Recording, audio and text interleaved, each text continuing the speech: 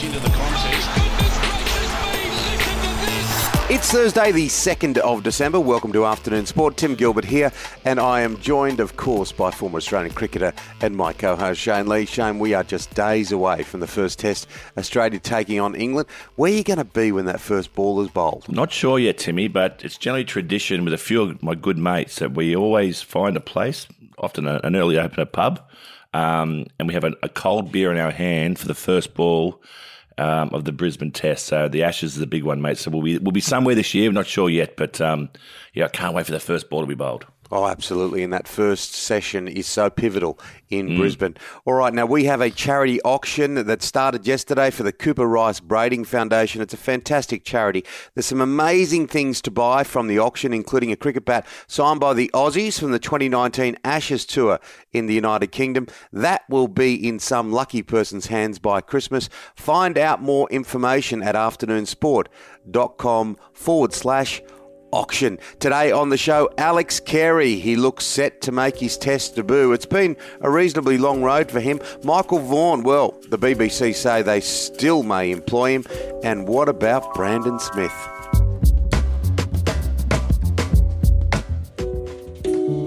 Now, there's nothing like a healthy head of hair. Shane, when I first met you, those blonde flowing locks, well, they had a life of their own. Yes, Timmy. As they say, look after your hair and everything else will take care of itself. Now, I've got something for you too, Timmy, even with that silver fox look. It's called Mane Hair Care. Oh, Mane Hair Care. I know it. I absolutely love it. Yes, mate. Specialised men's hair care, targeting scalp conditions to stimulate scalp and over time improve growth.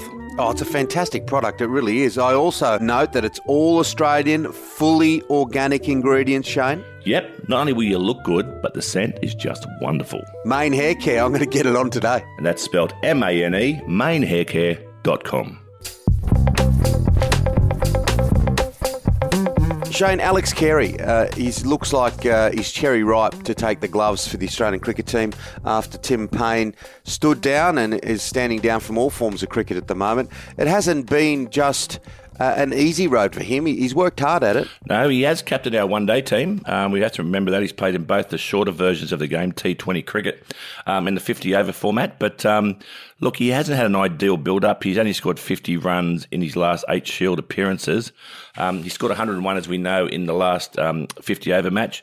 But look, I think this guy is mentally tough. I think he's the right selection and the right guy to take over from Tim Paine, to the point where they've even sent Inglis home now, so from the Australia A match. So he will make his test debut, which I'm sure will be a very, very proud moment for him. Ben Stokes, the addition to him in the English squad is just amazing. If we look back to that last series over there where he scored that huge 100 against the odds, he's a powerful player. And if he gets into some kind of form out here, he'll be really, really difficult. We cannot underestimate. I know it sounds a little bit cliche, but we cannot underestimate this English team. No, we can't. And their former coach, Trevor Bayliss, who was a former teammate of mine, has reiterated this fact to me, that it's not only his batting, his bowling and his fielding, it's the positive influence that he has on the team. He has a real positive nature and he's a real big influencer within the group. So he brings a lot to the table, Ben Stokes, and that's why they were pretty excited to get him out here and that he passed the original fitness test. So, a big plus for the Poms, that's for sure. I've been hearing over the past few days from a few of my West Australian mates who are not happy at all. This test match looks like it's going the way of Melbourne or Sydney because of the pandemic. That means the 5th test will be played in either Melbourne or Sydney, not Perth. So they're not happy at all. Obviously, they had the advantage of getting some of the other football, which the eastern states didn't get. Cameron Green is a very proud West Australian, but he was asked that question about, is there an air of disappointment that he can't play in Perth? And he said, well, I've just got to play where the team is set to play. He was pretty pragmatic about it all. Yeah, he was, and it can only be that. He said it was obviously disappointing. It would be lovely to play in front of your friends and your family on your home pitch, the wicket you're probably most comfortable playing on in the country. But saying that, Mark McGowan has said it's going to be a hard lockdown, and the Poms said they will not go into a second hard lockdown. So a 14-day quarantine won't work for them. So there will not be a test match in Perth, which is sad for the people of Western Australia, that's for sure. But yeah, these hard border closures, mate, once again are causing havoc, mate. Yeah, I'm not going to be very popular with the West Australians, but I think it's actually fantastic to have a second test in Sydney or Melbourne because, and plus you get bigger crowds. You get more people come to the games. He will do, and for Sydney to get 2 test matches is just a fantastic opportunity for the state of New South Wales. So, mate, I'm going to be at both of them now, so which is great. Oh, yeah, absolutely. There'll be a big ding-dong battle. You know there always is between Melbourne and Sydney to see who will get it. Now, yep. Michael Vaughan, he's been embroiled in some controversy, hasn't he, with the broadcaster dropping him, but they say they may use him again. It's a tough one for him. He denies hotly making any of these comments that have been attributed to him around the Yorkshire and the racism drama.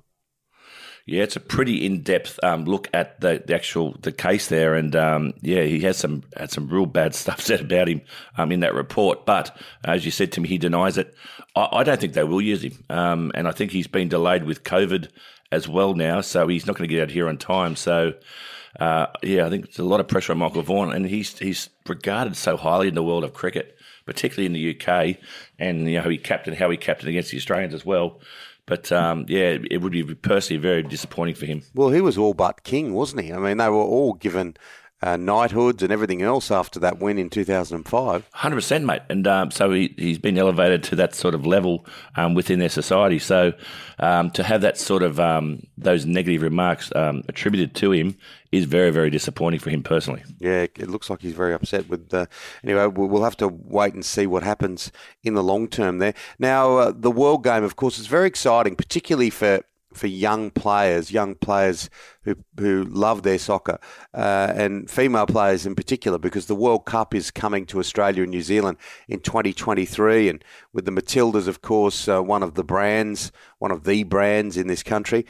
Sam Kerr says she wants her Cathy Freeman moment for the Matildas at the 2023 World Cup, and I presume that means that they want to be holding the World Cup aloft. Of course, who could ever forget one of the great Australian sporting moments when Cathy Freeman won the 400 in Sydney? Mate, I love this bit of inspiration from her personally. And as you know, that the 400 metres was run at the Sydney Olympic Stadium. And should Australia make the 2023 Women's World Cup final, that's where it will be at, mate. So she'll get a chance to, I suppose, relive those are wonderful memories that we all have of Cathy Freeman running around with enormous pressure on her shoulders. And being an Indigenous woman herself, I'm sure she would love to be in the same situation there and sort of relive that and create her own piece of history, Tim. Wouldn't that be amazing? Wouldn't that be just phenomenal? Yep. It'll already be great because you have the eyes of the world. You have this huge investment. The Women's World Cup has become a massive event. So if the Australians could possibly win, that would be off the charts. Yeah, they got some work to do yet. Yeah, exactly. My alarm's just gone on. That means you and I need to apply our main hair care. We need to apply our main hair care. That means we need to take a break. And very soon we'll come back, talk rugby league, Tiger Woods, F1. That's coming up. Afternoon Sport.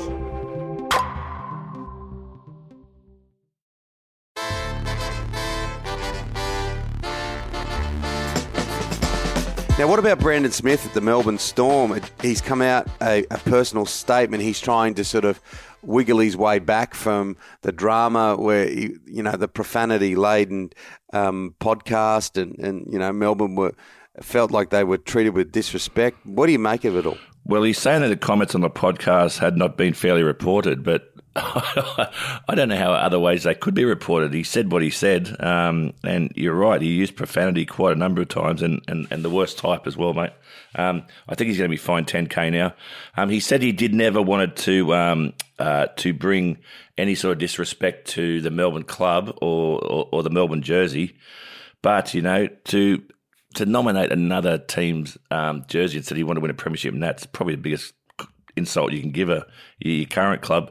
And he really said that there was a massive drinking culture down there in Melbourne. So, yeah, it's a really, really big blow. I don't know how that could have been taken out of context at all. But look, he said what he said. It wasn't a very, very smart move, but he's either got to pull his head in or he's going to be cut probably from the team. And maybe he wants that, Tim. I don't know. It's pretty hard. It's pretty hard to claim context when it's on tape or it's in print. It's just... and we see it with sports people and we see it with others. Sometimes they try to claim that. It just doesn't work, mate. It doesn't, mate, no. Yep. All right. What about Max Verstappen and Lewis Hamilton? Verstappen has the points on the board. Hamilton looks like he's got the car that's firing. This is a fantastic finale to the Formula One. It is, mate. It's an F1 dream, isn't it? To come down to the Middle East the next 2 weekends. It'll be decided. There's only 8 points in it, Timmy. Verstappen is leading. Lewis Hamilton has the momentum. Look, there's a number of combinations how Verstappen can make sure that he wins this. I think if he does the fastest lap and Lewis Hamilton's not in the top 6, he wins. I think if he does the fastest lap in the second round and Lewis Hamilton's not in the top 5, he wins, et cetera, et cetera. There's a number of combinations that can get him the actual thing. But, Lewis Hamilton, if he wins, he becomes the great. He is the greatest of all time already, but he goes further into being the greatest of all time.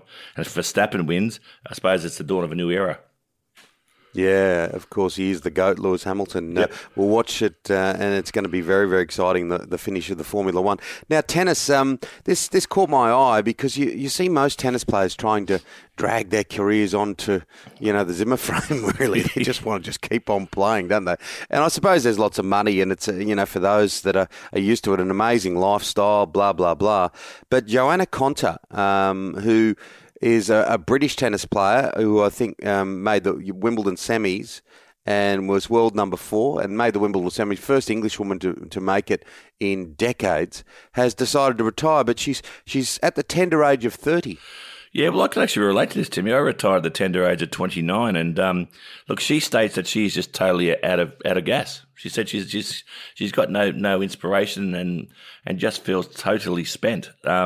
And I can understand that. And people say 29, 30 is a pretty young age to retire, but you forget you've probably been doing it since you were 8 or 9 or 10 or even probably younger in her case. So she's committed a whole lifetime to the game of tennis, and good on her for actually realising that moment. She can always come out of retirement, but I think if she's mentally and physically spent, the writing's on the wall, and she's probably doing the right thing. Tiger Woods, he was asked a number of questions at a media conference about the origins of what happened with that car accident. He was showing some very handy footwork, a bit like his touch around the greens. Well, he was, mate, and he won't. He said he doesn't want to comment on what he was doing. It's been reported that there was no drugs or alcohol in his system, so that was fine. But it has been reported that he's probably doing twice the legal speed limit. Look, it's he's lucky he didn't lose his leg. The 15-time champion now says that, look, he's never going to become a full-time golfer again, but he'll pick and choose tournaments where he can. But I think he just that may have really scared him, and it probably should have.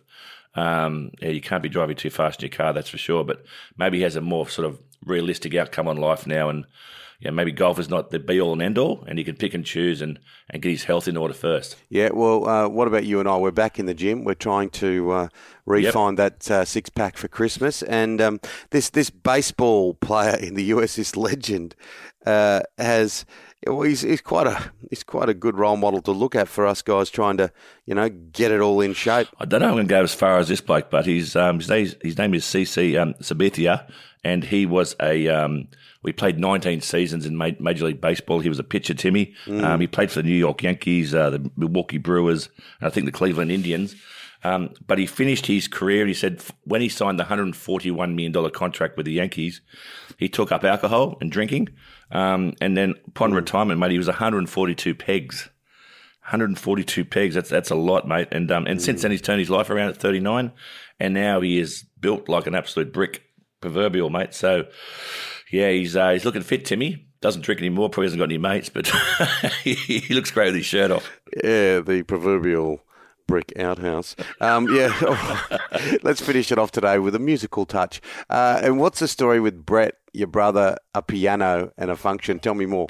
Well, fast bowlers aren't the sharpest tools in the shed, Timmy, but we're at a cricket function and Brett plays the piano a little bit, and he's sitting on this big grand piano, and there's a few of the old ladies sort of milling around Brett as he's playing this sort of floating, haunting sort of song. And one of the ladies says, "Brett, it's a beautiful song. It almost sounds, it is floating, it's haunting. It sounds like a hymn." And Brett said, no, it's a her. It's Sheryl Crow. Jesus Christ. I had to tell you, I said, mate, she doesn't mean that sort of him. Yeah, not H-I-M, anyway. Oh, That's my dear younger brother. Not Ave Maria. That's it for Afternoon Sport today. Make sure you hit follow or subscribe wherever you listen. A big thank you to our fantastic sponsors. They are fantastic, Timmy. It's Mane Hair Care, M-A-N-E, manehaircare.com. And our wonderful producer, Dan McHugh. Back tomorrow with your daily dose of sport. We'll see you then, guys. Take care.